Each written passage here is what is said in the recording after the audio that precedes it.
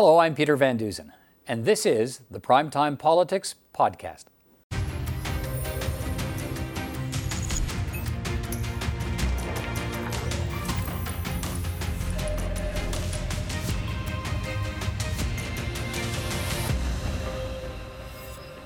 On our program tonight, the Canadian government lines up a plane to evacuate 160 Canadians from China and the coronavirus outbreak. Now it has to work out the diplomatic rules with China before an airlift can begin, as critics question the speed of the Canadian response. The U.S. President signs the new NAFTA into law as the ratification process moves to the next phase in this country. An expert panel is recommending a major overhaul of Canada's broadcasting and telecommunications laws, including rules to force internet streaming companies such as Netflix to invest in Canadian programming and to charge sales tax. And a Conservative leadership race has its first candidate from Western Canada. Alberta businessman Rick Peterson's making another run at the top Tory job. I'll ask him why.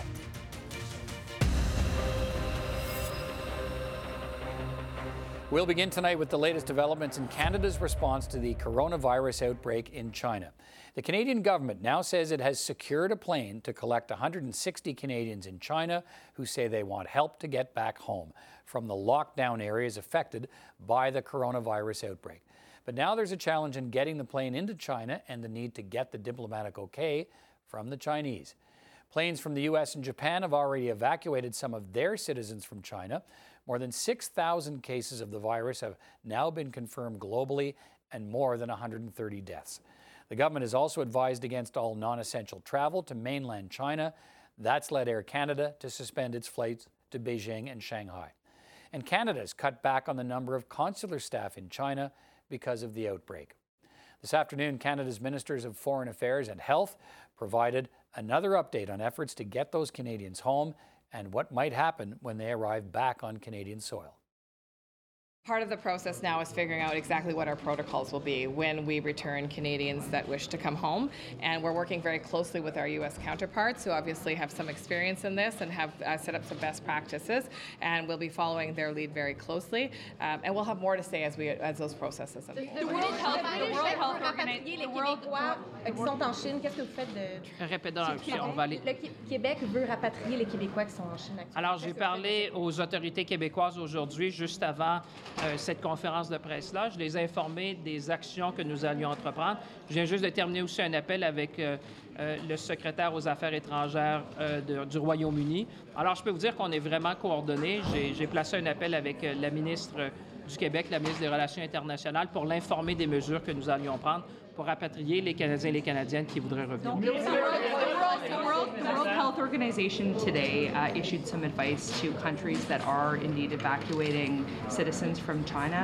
What can you specifically draw from the advice given today from the World Health Organization in terms of what Canada's plan needs to look like? Well, I have not seen that specific evidence, and I'm happy to come back once I've reviewed it. I'm also very comforted by the fact that Dr. Tam is, as I mentioned, an expert advisor to the World Health Organization. They will be having a meeting tomorrow, and we'll have more to say at that point. Des ressources diplomatiques nécessaires sur place en Chine. On comprend que M. Barton n'est pas en Chine présentement. Est-ce que toutes les ressources nécessaires sont à la disposition des Canadiens? Il n'y a pas d'inquiétude pour les Canadiens et les Canadiennes à avoir. Je suis en contact avec l'ambassadeur Barton à tous les jours. On a les équipes nécessaires sur le terrain pour offrir tous les services consulaires. Comme je vous dis, évidemment, il faut que les gens qui nous regardent à la maison comprennent que c'est une situation qui est dynamique. Ça change évidemment d'heure en heure.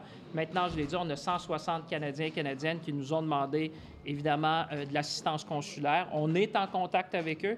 Et là, la partie qu'on doit faire, c'est toute la partie logistique, la partie diplomatique, évidemment, avec les autorités chinoises. Est-ce que vous avez dit quand l'avion pourrait partir, M. Champagne? Écoutez, ce qu'on est en train de faire, ce que je peux vous dire, puis on va revenir, la ministre et moi, devant les Canadiens et Canadiennes à chaque fois qu'on a des nouvelles.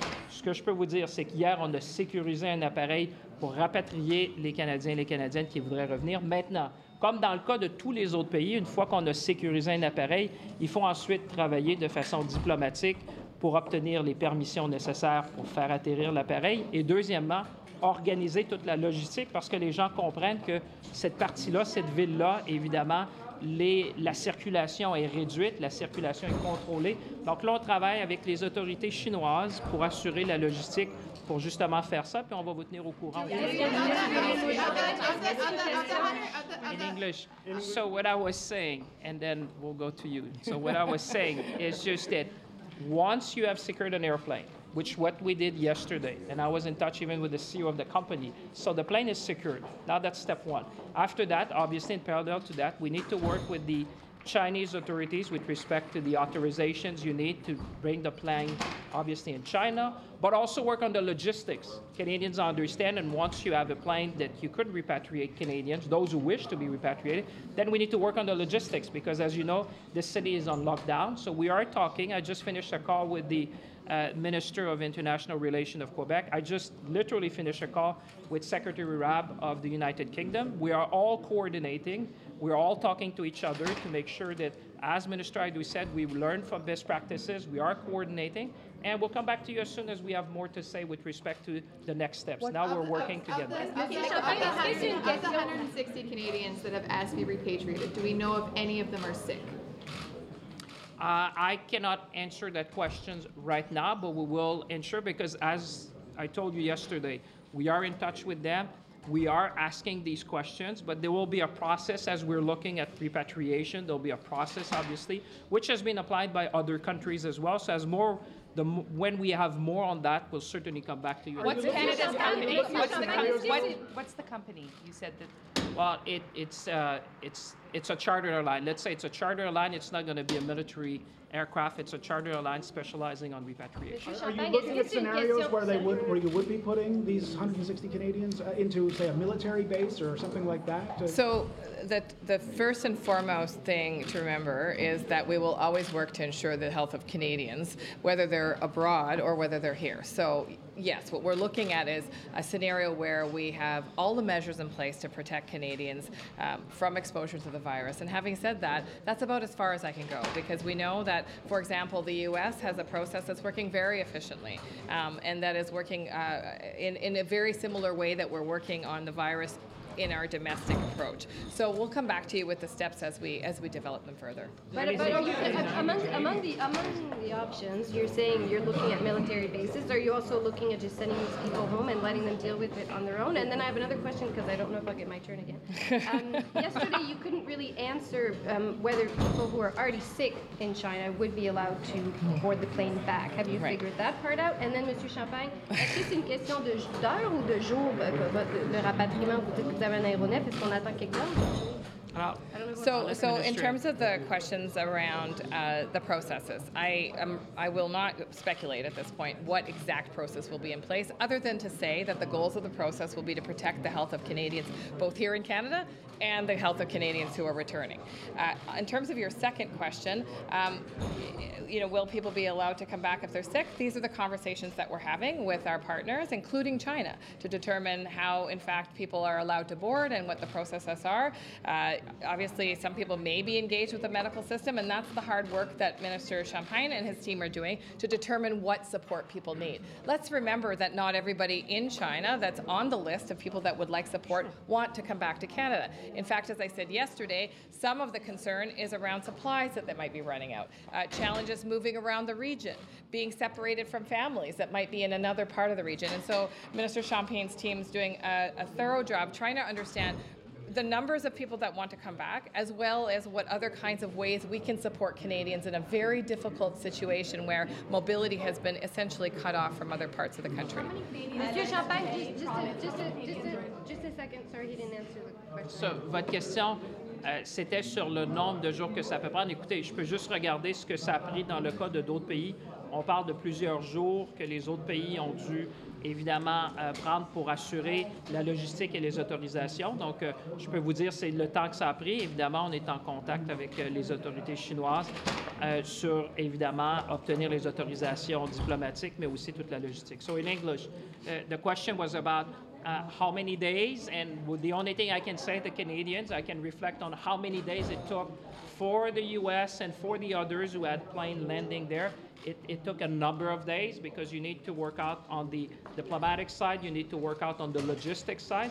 But what we're going to be making sure in the meantime, and Minister Aidu said it very eloquently, we're going to provide all the consular assistance to the people. We're keeping them updated. We're talking to them almost on a daily basis. So we will inform Canadians, and from those who have requested consular assistance. Who is going to longer than other countries to get to this? Well, I would disagree with you because I was in touch.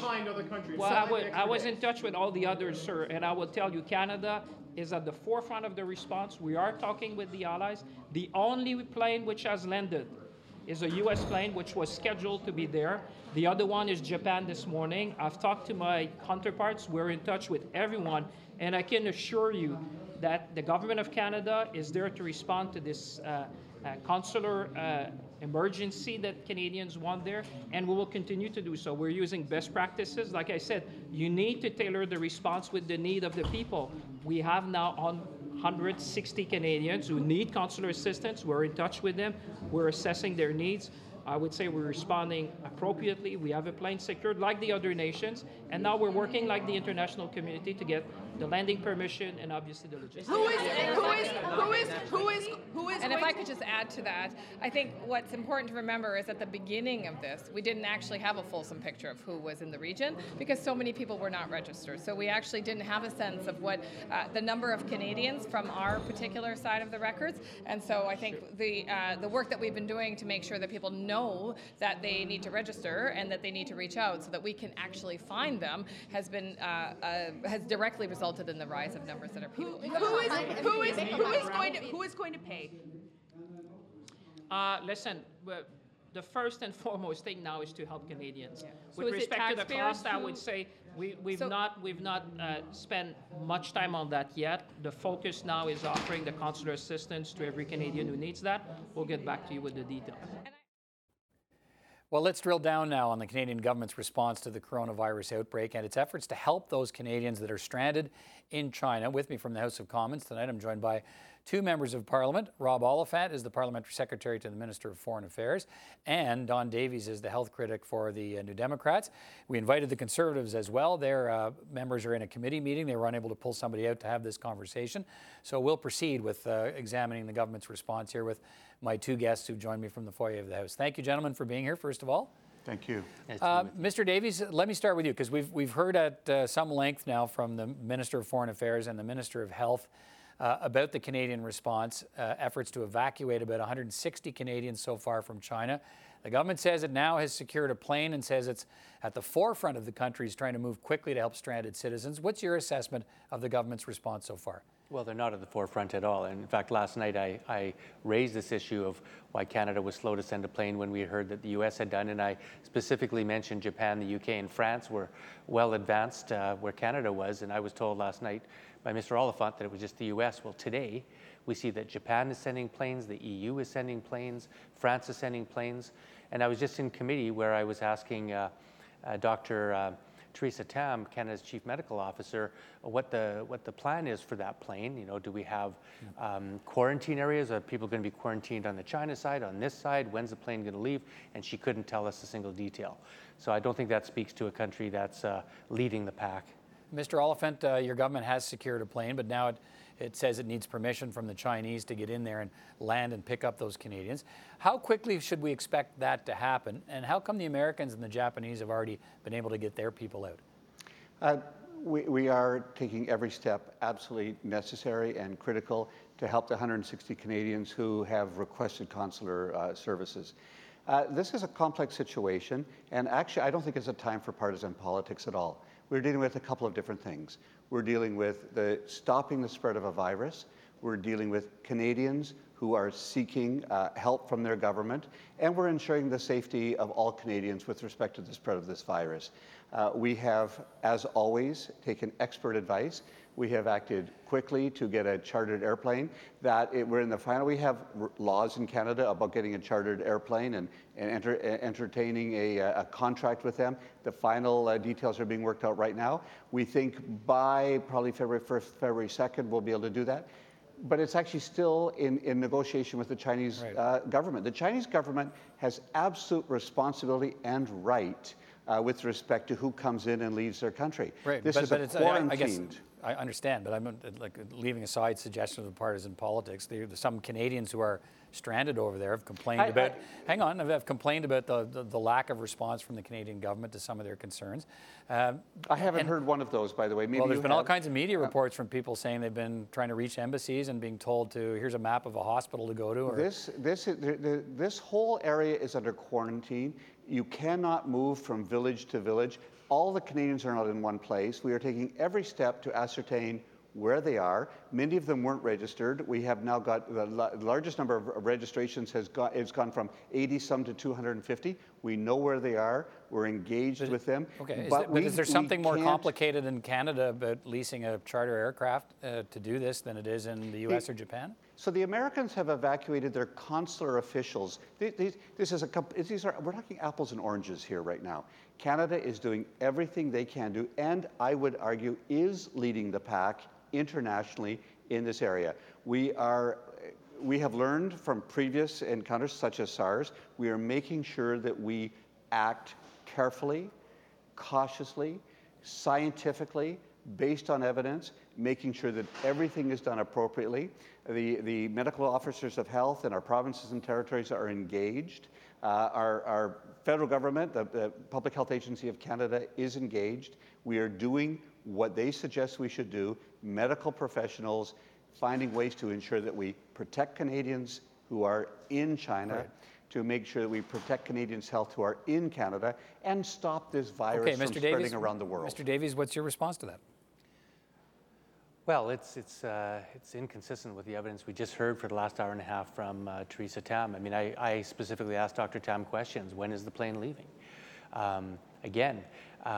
How are we going to test Canadians in China? To Mr. Oliphant's point, I guess the plane can't leave till it gets clearance from the Chinese officials to say, okay, you can come to China. Well, that's true. Well, again, the Americans have got clearance, albeit maybe for their consular officials, and Japan has done it, and I understand the EU is sending a plane as well. Look, it's not a race here. But it's not partisan for the opposition to start questioning the government on whether they're taking every conceivable action and if they're moving quick enough. Now, we heard some very disturbing numbers from Dr. Theresa Tam. There are now 6,000 diagnosed cases of the coronavirus in China. And over 130 deaths. 133 deaths. There's a 20% rate of progression to serious illness as assigned by the Chinese. And it's not just Wuhan anymore. There's a second province that this virus has spread to in China. And we even heard some... What's the message of concern in that for Canada? Well, how should that influence our response? Well, the message is that the problem is growing in China and that there are Canadians in China that I think need a quicker response from the government and more details. Surely the government should be able to tell us by now, when is the plane going and what's the plan for quarantine of these people? Are they going to have to stay in quarantine for 14 days on the China side, or are they going to be quarantined in Canada? How do we make sure that everybody getting on that plane is not incubating the virus and infecting other people? Okay. There are serious questions here that remain unanswered because we just asked those questions to Dr. Theresa Tam and she couldn't give the Health Committee those answers. Right. Is it well, Mr. Oliphant, let me ask you, is it unreasonable to think there are answers to those questions at this point? I would say Dr. Theresa Tam is a much bigger expert than I am. I'm not a physician. I think that we need to listen to our physicians. We need to listen to public health officials who actually know what they're talking about. We are taking this, it's a very fluid situation. We will protect the health of Canadians.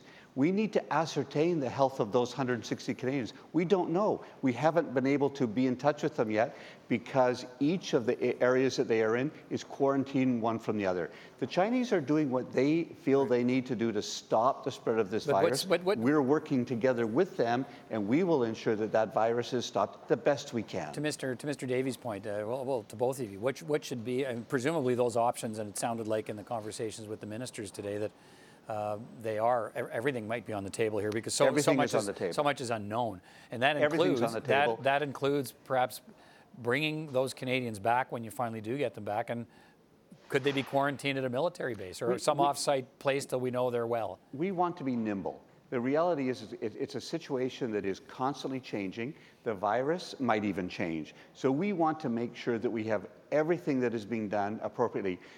we don't know the answers to those questions yet until we find out who the 160 people are, what their health state is, make sure that we have the appropriate screening processes that will keep both them healthy and other Canadians safe.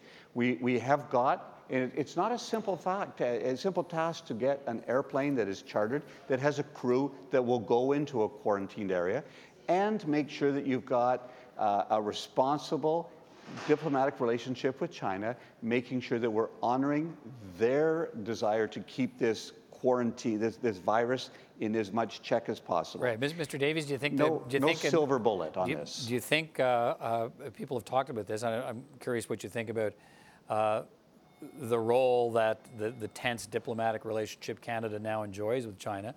And maybe enjoy is not the right word, but this time that we are passing through with the Chinese in terms of the diplomatic relationship, do you believe that complicates this situation for Canada in terms of trying to get those Canadians out? Well, I don't think it helps. Obviously, the healthier diplomatic relations are, the less strained they are. Probably the more cooperative countries are with one another. I don't have any evidence or suggestion that that's playing a role in this case, but it's a valid question to ask. I want to say I think the government has done a fairly good job, and certainly want to give credit to the Public Health Agency and Dr. Theresa Tam for her reaction in this matter. I think things have gone very well up to now, but my sense is that this is going to break bigger. And I think that we've maybe been a little bit lackadaisical on it. We just heard some evidence, for instance. What more would we be doing? Well, I'll give you an example. We have passengers coming off international planes that are coming into the international area, and before they talk to an officer about where they've been or whether they've been sick, they're all entering their information on those screens. They're in that. We've all been at them if we travel, those kiosk queues where everybody's lined up. And now we're finding that the transmission of the coronavirus could happen because the virus, we just heard from Dr. Theresa Tam, can live for up to a few hours on surfaces. So there's maybe something nobody anticipated, but people coming off a plane who are sick may be transmitting the virus onto those screens. Are we anticipating that? Are we taking steps to make sure that's not transmitting the virus before they get and self-report? Right. So I think there's some important questions. As Rob says, this is a fluid situation, but I think we have to take this very seriously. Let me finish with you, Mr. Oliphant, just on this idea of the relationship with, is it complicated by the status of the relationship with China now? What I have been told and what I understand is that is not at all of a concern in this particular case, that Chinese officials have been cooperating with Canadian officials. We recognize that there are things that are beyond politics. There are things that are about human health. We want to do everything we can to assist China. We have made offerings of any medical assistance, equipment, or anything that they might need from us. We have offered that. We're waiting to hear from them on that. They have been forthcoming in their communication with us. They recognize this is an international crisis. It is housed in their territory, but they're aware of this. So far, I have seen no evidence whatsoever of our strain in diplomatic relations, which is real, affecting this issue, which is, for me, beyond politics. It's about keeping Canadians and Chinese and the world safe, and trying to find the best way to do that. All right, gentlemen, thank you for your time tonight. And for viewers who are watching, we did invite a Conservative representative to join us in our conversation. They were unable to make it, but I do appreciate the conversation we've had with the two of you, and we'll talk again. Take care. Thank you, Peter.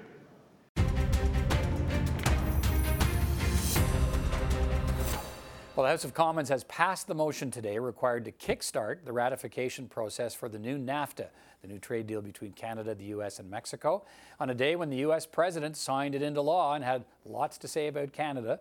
In a moment, we'll look at the latest developments and whether the Canadian government will get speedy approval from Parliament, as it hopes for. But first, some details on the new deal. The new NAFTA, or CUSMA, was originally signed in November 2018, but changes were made following the U.S. midterms with a Democrat-controlled House of Representatives. On December 10, 2019, Canada, the United States, and Mexico signed a protocol of amendment, making changes to the original deal. Parties will no longer be able to block the establishment of a dispute settlement panel. Changes also include removing the consultative role of the CUSMA Free Trade Commission. On labor, The amendments include stricter measures to ensure Mexico commits to reforming its labor laws and practices. Additionally, a requirement was introduced that 70% of a motor vehicle's steel and aluminum must be melted and poured in North America to be considered duty-free. Stricter amendments were also implemented for the environment, expanding the reach, monitoring, and enforcement of the agreement. The amendments also now classify environmental disputes as a matter affecting trade and investment. Finally, amendments saw the removal of a clause from the 2018 NAFTA text that required changes to laws on biologics protection. The new deal allows greater access to Canada's supply-managed poultry, egg, and dairy industries. It provides protections for Canadian newspapers and TV stations from U.S. takeovers. It also caps Canadian auto exports to the U.S. Well, CPAC's Martin Stringer has been tracking the latest on the ratification of CUSMA and the process as it will unfold here in Canada. So, Martin, take us through the latest. Where are things now in the process? Okay, well, Peter, let's start with Washington, where after having been passed by Congress today, President Donald Trump signed it into law. Here's what he had to say at the signing ceremony at the White House. In addition to calling it a wonderful historical agreement, Donald Trump also couldn't resist boasting that he'd gotten significant concessions from Canada. This agreement is a tremendous breakthrough for American agriculture. Canada will finally provide greater access for American dairy. Canada's opening up. It will grow annual exports to our neighbors by an estimated $315 million. Poultry exports to Canada are expected to rise by at least 50%, and egg export could increase by 500%. Where is the Canadian folks? Where are they? You guys did a good job on us before this deal, I'll tell you. Canada was very tough, but they're good. They're our friends, so we appreciate it. It is always nice to be appreciated. But I notice how he points out there that the Canadians did a good deal on the Americans before this deal. So there he was crowing about all the concessions he thinks the Americans got in the process. How did that kind of language go over in the continuing debate here in Canada? Well, Peter, that kind of language really in Washington had the Conservatives here in Ottawa in the House of Commons renewing their attack that Canada, they say, had probably given up too much to get the deal. And they were calling for more information on the economic impact of CUSMA. Mr. Speaker, it's been 48 days since we asked for the Liberal government to provide the economic impact analysis of the new NAFTA. There are clearly concerns from the number of key sectors, including dairy and aluminum. We have asked the Prime Minister to provide these documents so we can do our job. When will the Prime Minister provide these documents, or are you trying to hide something? The reality is, Mr. Speaker, that from the very beginning, we offered full briefings and information, not just to the leaders of the opposition parties, but to their critics as well. We will ensure that all information that they require to make the right decision for their constituencies and for Canada is given to them. We know that this is an extremely important achievement for Canada to have secured trade with North America, within the North American market. We will continue to work with all members in this House to ensure that we can move forward properly. All right, Martin, the opposition parties still clearly have questions about this, but let's make no mistake about it. This thing is moving forward, even above, in spite of some of those objections. So after question period, this process passed another hurdle. What happened? Well, that's right. In the House of Commons, the MPs voted in favour of a Ways and Means motion. Now, the motion passed with 290 MPs voting for and 28 voting against. The Bloc Québécois MPs were those who voted against the motion. Now, passing the motion, though, paved the way for the introduction of the legislation to implement CUSMA, or the new agreement. And that was tabled today by Deputy Prime Minister Chrystia Freeland. Now, why did the Bloc vote against the Ways and Means motion, and what might that mean, you might ask? Sure. Well, basically, what the Bloc is saying is that it's representing groups, including workers in the aluminum sector, who are concerned because there aren't as many guarantees in the trade deal for aluminum content in the manufacture of automobiles compared to the guarantees that are in the Accord for North American steel content. As it turns out, though, aluminum workers and their representatives from their communities in Quebec, the Saguenay region, today met with Minister Freeland on Parliament Hill They came out of that meeting saying that they were pleased with her reassurances that Canada, the US, and Mexico would monitor the auto sector and prevent the dumping of cheap aluminum from outside of North America. Here is the mayor of Saguenay. I think the meeting was good. Now everyone is concerned. She understands that we are concerned, but she told us that she would keep on working and also to reassure everybody that what's the aluminum industry is bringing us for jobs and for investment will keep on going for Quebec and for Canada. Now, ironically, the Bloc leader and his MPs say they aren't as convinced as those social groups and local groups from the Saguenay. They say, the MPs, that they want further guarantees from the government before they vote for the new NAFTA, and that is why they voted against the Ways and Means motion. But the Bloc leader, Yves-François Blanchet, says they are pro-free trade and they are inclined to support the deal. And of course, take into account that the Quebec Premier, François Legault, has called for fast passage of the legislation. All right, Martin, what about the other parties in the House? Okay. Well, there's a lot of movement. The Conservatives say they will probably end up supporting CUSMA and the implementation bill, and their support more or less guarantees its passage. But they, like the Bloc Québécois, are also, they like to see more guarantees to address concerns about aluminum. The three-member Green Caucus made news today. They came out and said they will vote in favor of the NAFTA implementation legislation. Absolutely. As I said, it's not a choice between a perfect world of trade agreements that prioritize the environment. This is a choice between NAFTA, as it was originally passed, and this new version. The new version is far superior to the old version, and that's what we're voting on. So the three Greens are going to vote for it. Now, the only real question here seems to be what the NDP caucus will do. They aren't indicating clearly, aside from saying that they want more study and they want wider consultation at committee. Well, we haven't even seen the enabling legislation, so I think it's appropriate to wait until we see the legislation before we make a decision. Certainly, we need time. Yeah, we've seen the deal, but the devil is always in the details, particularly with complex trade agreements. And so the legislation is going to enact that deal in particular ways, and we want an opportunity to look at that. I also think that for Canadians who are wondering about the deal, the committee process is an opportunity for Canadians to hear directly from expert witnesses that are going to come, hopefully from various sectors, if we get the cooperation of the government on that. So it's not just an opportunity for parliamentarians to learn about it, but it's an opportunity for Canadians to be able to understand that better as you guys do your good work and cover those proceedings. So I think that's an important part of the process, and we shouldn't be jumping to any conclusions. So as we watch this unfold, Martin, the context of this, of course, is that the government had said, had made an appeal, even before the House came back this week, to opposition parties to look, don't hold this up. There's been enough uncertainty. The only uncertainty left lies now in the hands of parliamentarians. Let's get this thing passed. Let's move it along. Not sure that the opposition parties are on the same speedy timetable, but I guess we'll see. So what does it look like now as this timetable unfolds? Well, the timetable is very interesting because the bill goes to second reading in the House as early as tomorrow, but there has been no time set yet for how long the second reading debate will take place before a vote to send the bill to the International Trade Committee. As for how long the hearings at committee will take, well, they can be several weeks, they could be even more.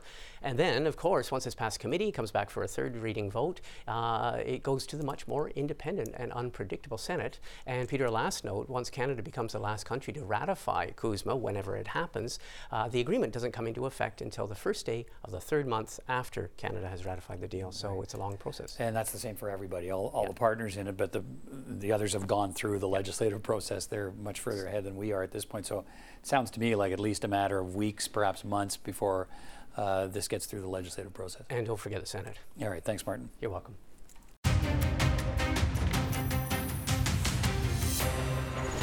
Well, a couple of developments today in the race for the leadership of the Conservative Party. Ontario Conservative MP Michael Chong, who had been thinking about a run for the leadership, has now decided he has ruled out a run for the job, making that announcement today.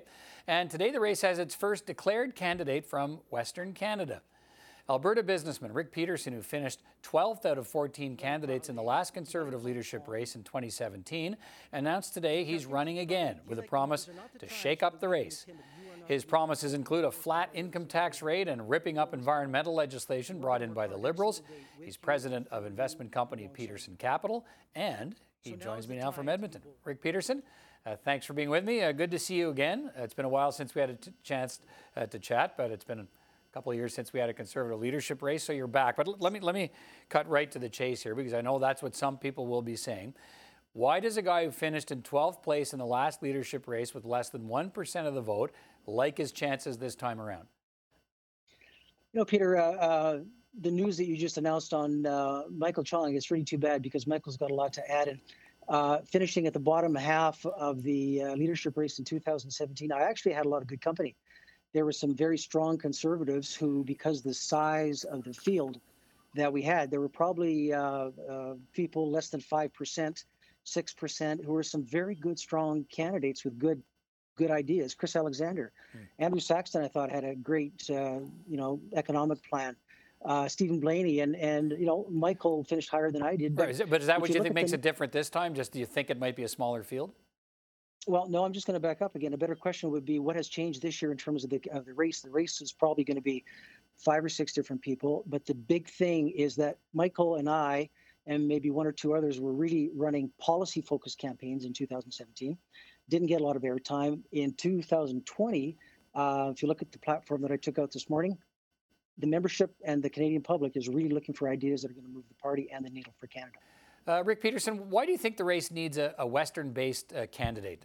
If you look at it, the last 2 leaders, Stephen Harper, Andrew Scheer, and the interim leader, Ron Ambrose, they were all from the West. There are lots of Western MPs in the caucus. Some might suggest the party needs someone from outside the West this time to build the party. Is this a Western candidacy you're offering here, and is that why you're in?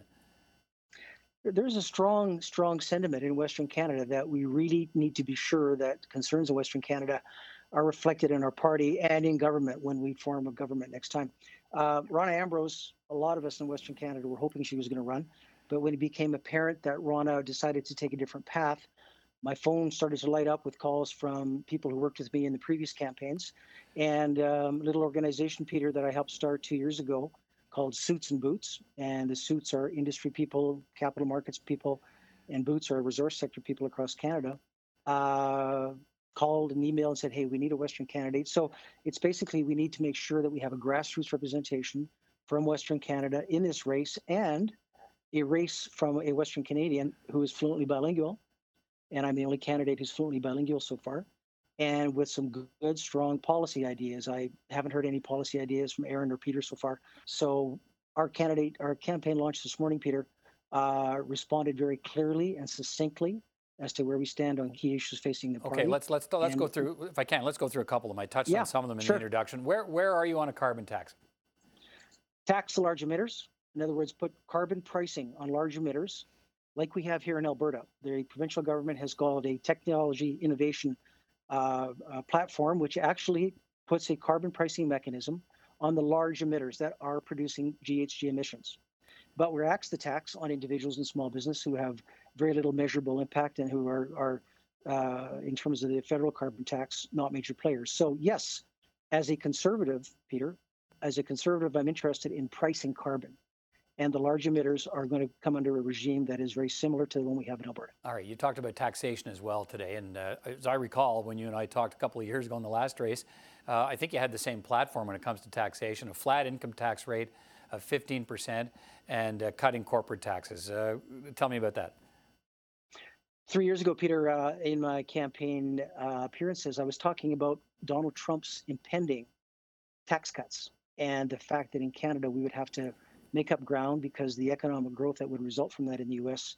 would be very phenomenal. Look what happened. Look at the job growth. Look at the wage growth. Look at the productivity. Look at the job creation in the U.S. in the last 2 years. The S&P 500, the stock market's up 4 times. Canadian have fallen behind. The average Canadian, from what I read, Peter, is $500 away from not making the end of the month. How can that happen? So my tax cuts are designed to stimulate the economy, create jobs. Companies that no longer pay corporate income tax will pay dividends, they'll invest, they'll expand, they'll hire. Individuals will have less money coming out of their pocket, and they can use to consume and to buy and to be more active in the economy. Right. So tax cuts, and I'm just going to finish, you have to let me finish this. Tax cuts are not designed just to be, making it easier for people to just go out and spend money. It's to stimulate the economy. It's to grow the economy. It's to create jobs. Okay, so let me ask you. I mean, you talk about tax cuts. You'd rip up Bill C-48, the oil tanker bill, Bill C-69, the new environmental assessment rules. You'd focus on... No. Rip up C-48. Yeah. But finish off the work on C-69. Finish off the work on C-69 so we rewrite it in a way that takes away political interference in the environmental assessment process. Fair enough. Let's make sure we got your position straight. I appreciate that. You'd focus on carbon pricing on big emitters, but not individuals. Protect the rights of gun owners. I'm curious, how do you think that kind of policy offering sets you apart from a Peter MacKay or an Erin O'Toole or a Marilyn Gladu? They seem like standard conservative policies and principles. Can you name me 3 policies that you've heard from those people, Peter, in the last week? Well, we've heard them talk about writ large. They haven't actually come out with specific policies to that extent, but they're tax fighters. They're carbon pricing fighters. They want to protect gun owners, rightful gun owners, the same kinds of things you're talking about. How do you distinguish you from them? Well, you know what? When I see policy ideas coming from them, Peter, happy to address that. So far, I've seen nothing. Okay, the race now is in its early days yet, but it's going to happen quickly. Is being framed as a battle between red Tories and true blue Tories. Some would say Peter MacKay on that red Tory side and perhaps Erin O'Toole on the true blue Tory. What are you? I think that's an irrelevant question. I think that's an irrelevant debate. Red Tory, blue Tory, that's history, Peter. That happened 15 years ago. The Canadians who we're addressing right now are the 25-year-old software programmer for Shopify. Do you think she knows what a red Tory is? Do you think she cares what a blue Tory is? What she wants to find out is she got the ability to use her talent, grow her contribution to the company, and to expand Canada. The big platform, Peter, in my platform is we want to make Canada the most bold place where jobs are created, where creative disruption happens, where industry changes, things happen. Why? Because of technology and people. So when we're talking about a Kenyan medical scientist, or we're talking about a researcher coming from the Philippines, do we ask them, are you a red Tory? Are you a blue Tory? They don't care. And until our party starts to talk about Canadians and the future of the Conservative Party, we're going to be stuck in, Erin and Peter, quite frankly. But you don't think there's a discussion around when those are terms that that people who've watched politics in this country for a long time used to frame different kinds of factions and parties. But do you not think there's an ongoing discussion in the Conservative Party on, for instance, social issues that have divided the party on abortion, same-sex rights, and those members of the party who think that's not an issue and shouldn't be up for discussion, that it's all been settled? Where are you on that, and isn't that a line of distinction between members of this party? Under my leadership, the Conservative Party of Canada will not open the debate on abortion. Will you stop MPs in the backbench from trying to bring? Will you stop MPs in the backbench from trying to bring forward those issues? Because they can do that through motions or private members' bills. Will you tell them, don't even try, I'm going to shut it down?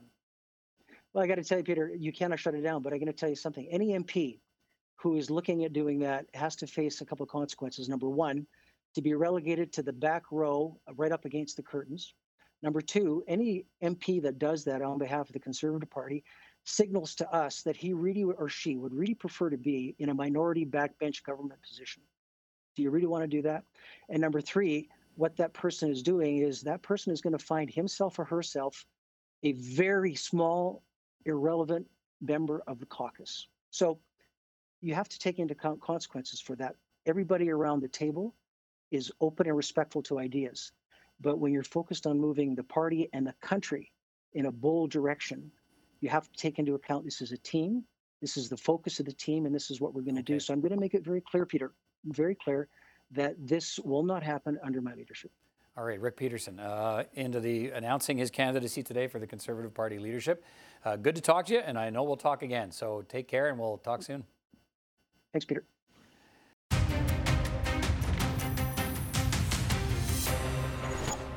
Well, Canadians spend hundreds of hours watching their favorite programs on TV or online. And the digital transformation has outpaced the rules that govern broadcasting and telecommunications in this country. Today, an expert panel appointed by the government issued its recommendations for regulatory reform. And that includes requiring the big streaming giants such as Netflix and Amazon Prime Video to pour some of their profits into Canadian programming and making them collect sales tax. In a moment, I'll speak with the chair of the expert panel about those recommendations. But first, a little more on what's in the report. The Broadcasting and Telecommunications Legislative Review Panel was set up by the government in 2018 to review laws surrounding the functions of Canadian media. Their study included reviews of the Broadcasting Act, the Telecommunications Act, and the Radio Communication Act to recommend ways of bringing Canada's decades-old communications laws into the digital age. Their report, Canada's Communications Future: Time to Act, contains 97 recommendations across 4 categories. The report recommends that the Canadian Radio, Television and Telecommunications Commission, known as the CRTC, change its name to the Canadian Communications Commission, with the power to oversee all media operating in Canada, including online services. The report also makes recommendations for streaming services such as Netflix and Amazon Prime. The report rejects a so-called Netflix tax for subscribers and advises that these companies be subject to sales taxes. It also recommends that the Telecommunications Act be amended to establish jurisdiction over any company offering electronic communication services in Canada, even if they're not based within the country. The report makes recommendations for Canada's public broadcasters, the CBC and Radio-Canada too.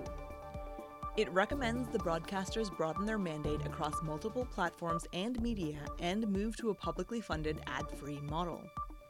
The report also proposes safeguarding access to an open internet, ensuring net neutrality, and that universal broadband connection be protected in Canada's communications laws. Well, with me now is Janet Yale, the chair of the Broadcasting and Telecommunications Legislative Review Panel. Janet Yale, good to see you again. Thank you for Thanks having for coming me. in to speak with me.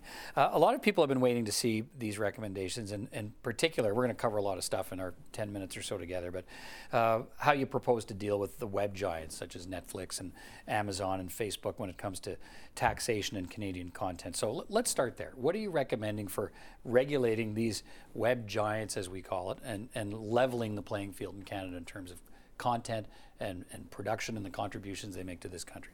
Well, we started from the premise that everybody that benefits from participating in the Canadian system, whether it's in terms of advertising revenues or subscription revenues, has to contribute. And right now, because of the exemption that applies to anything that's delivered online, none of the foreign streaming services or even domestic streaming services make a contribution. So we started from the principle of like for like, fairness, and the notion that if you benefit from the system, you should contribute. So we've created the way for all of internet-based streaming services to be captured within the broadcasting legislation. So explain how that will work.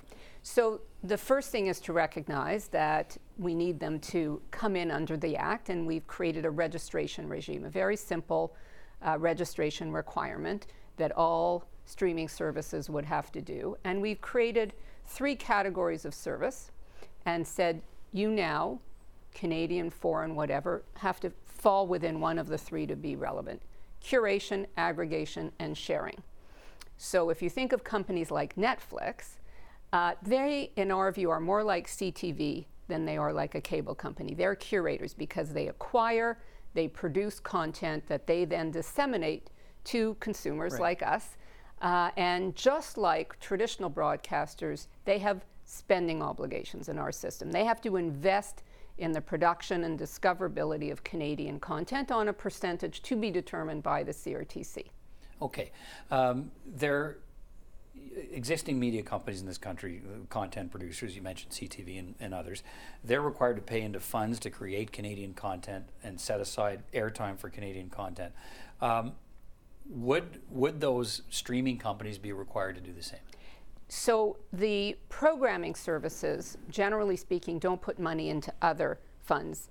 Broadcasters will receive money from the Canada Media Fund traditionally. So what we're saying is like for like, just as all of the traditional programming licensees have spending obligations and often exhibition requirements or discoverability requirements, so too would services like Netflix, like Prime TV, and so on. So it's really a like for like. We recognize that the existing broadcasters have a lot of obligations, and we've also recommended that the CRTC look at lightening their load so that on a like for like basis, they would be able to compete effectively with the foreign streaming services. Well, that was, let's stay with this for just a bit. That was, you hear the complaint from traditional broadcasters, if I can put it that way, in this country, that the field needs to be leveled. Do you think this does it?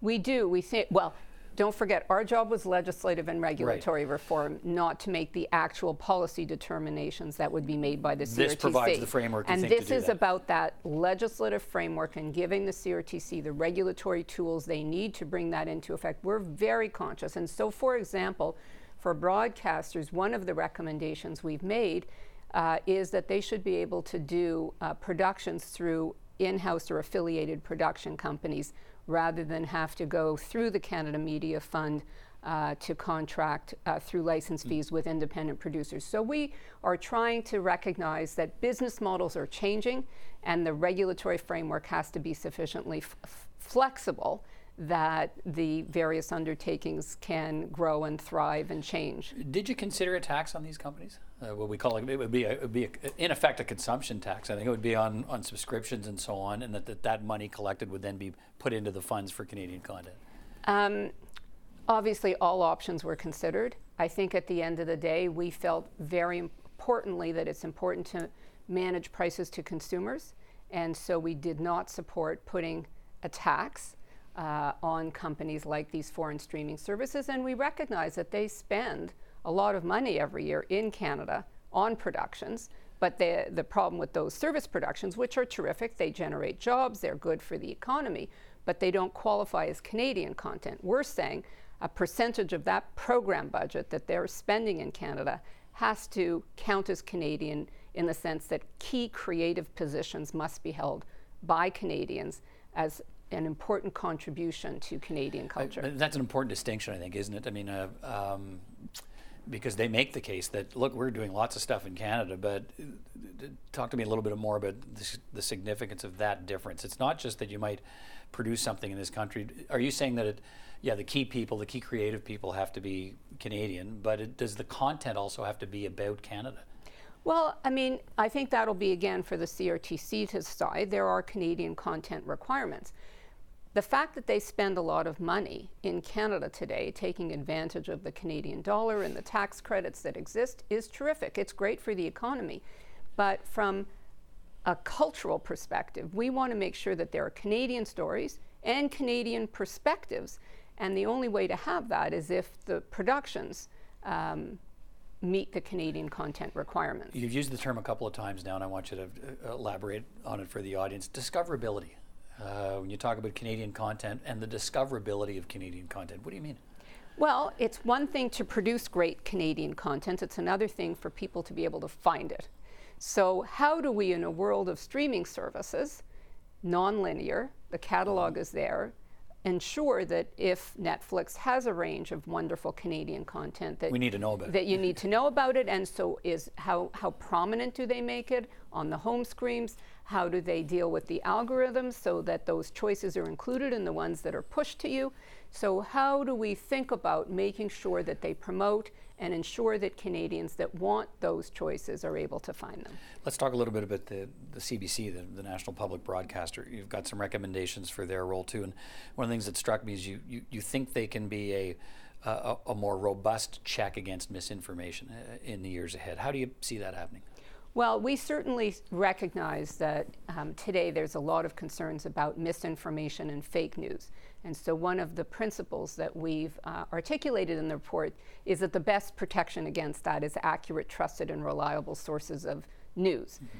And the role of the public broadcaster as a national media institution in relation to news is one that we think should be expanded so that they can be properly funded to do local, regional, national news, as well as providing a Canadian perspective on international news. And you say they ought to be able to do it without advertising, like phasing out advertising over a 5-year period, starting in the news divisions at CBC. I think right now they get somewhere a little over $1.1 billion as a parliamentary appropriation. Are you suggesting the CBC needs more money? Get out of advertising, but you need more money from the Parliament of Canada to run it? We haven't quantified exactly what the parliamentary appropriation should be. What we have said is two things. One is they need stable long-term funding so that they have certainty.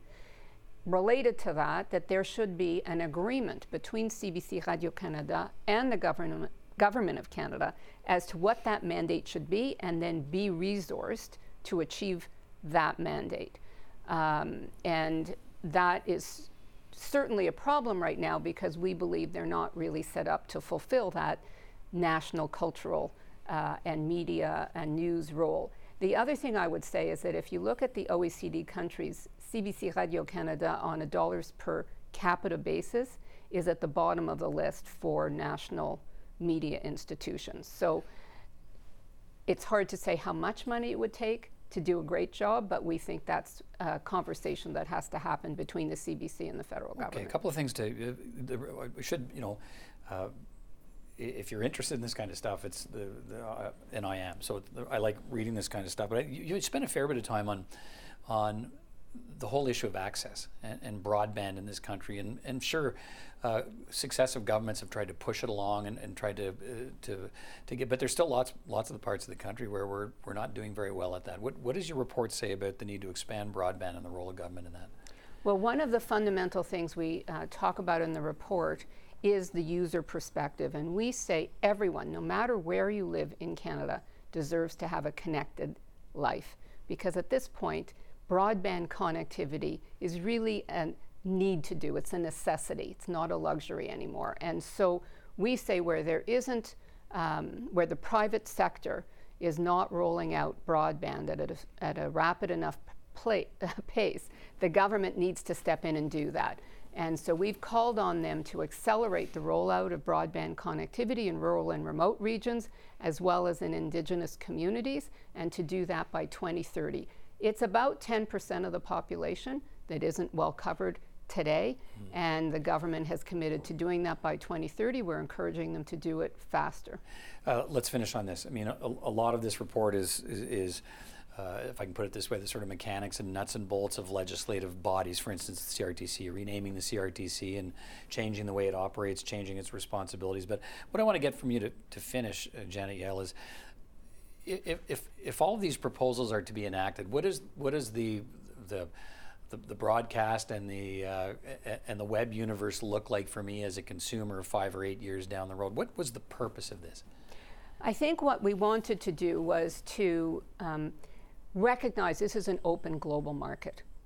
Canada is part of an open global marketplace now, and we want to preserve the right of people living in Canada to a free and open internet and have the content they want from wherever they want.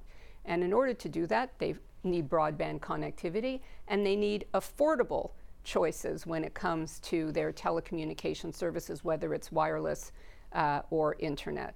And so we've made a lot of recommendations that are about ensuring that Canadians, or people living in Canada, wherever they live and whoever they are, have affordable, barrier-free access to broadband connectivity so that they can participate fully in the digital economy and have the benefits of all of the services and opportunities and content that are there on offer. All right, the government says it's planning to move as quickly as it can on these recommendations, and always challenges, I suppose, in a minority parliament. We'll see how far down the road they get. Janet Yale, thanks for your time. Thank you for having me. So how is the report from the expert panel being received? Here's reaction on Parliament Hill today from the government side and the opposition side. We will have to do this quickly because we have, as per my mandate letter, we have committed to table a bill on this in the first year of the mandate, and we will follow through on this promise. Our goal is simple, to make the system more equitable than it is right now. The technological changes that we have seen have made it so that our system doesn't work anymore. It's not fair to many of the distributors that are under a system where they are regulated, where as opposed to other distributors that are not. We deserve a system that is worth of the 21st century, so we will be moving very quickly. It's good that there's a call to action, that there's a call to change, but I think what's being proposed and what the Liberals have in Minister Baines's mandate letter, the options that they're floating in this broader space, is not going to change it, right? It's fundamentally, it's layering bureaucracy upon an already bureaucratic system in a highly regulated space that an oligopoly has control over virtually everything. And I think that Canadians have a choice to make. Is this acceptable? So, while we welcome the report from the perspective of it being a call and an impetus to change, we are questioning the best way to have that change occur, and that we aren't supportive of just continuing with the overall regulatory framework. Well, that's all for another edition of Primetime Politics on CPAC, the cable public affairs channel. I'm Peter Van Dusen. Thanks for watching, and I'll see you next time.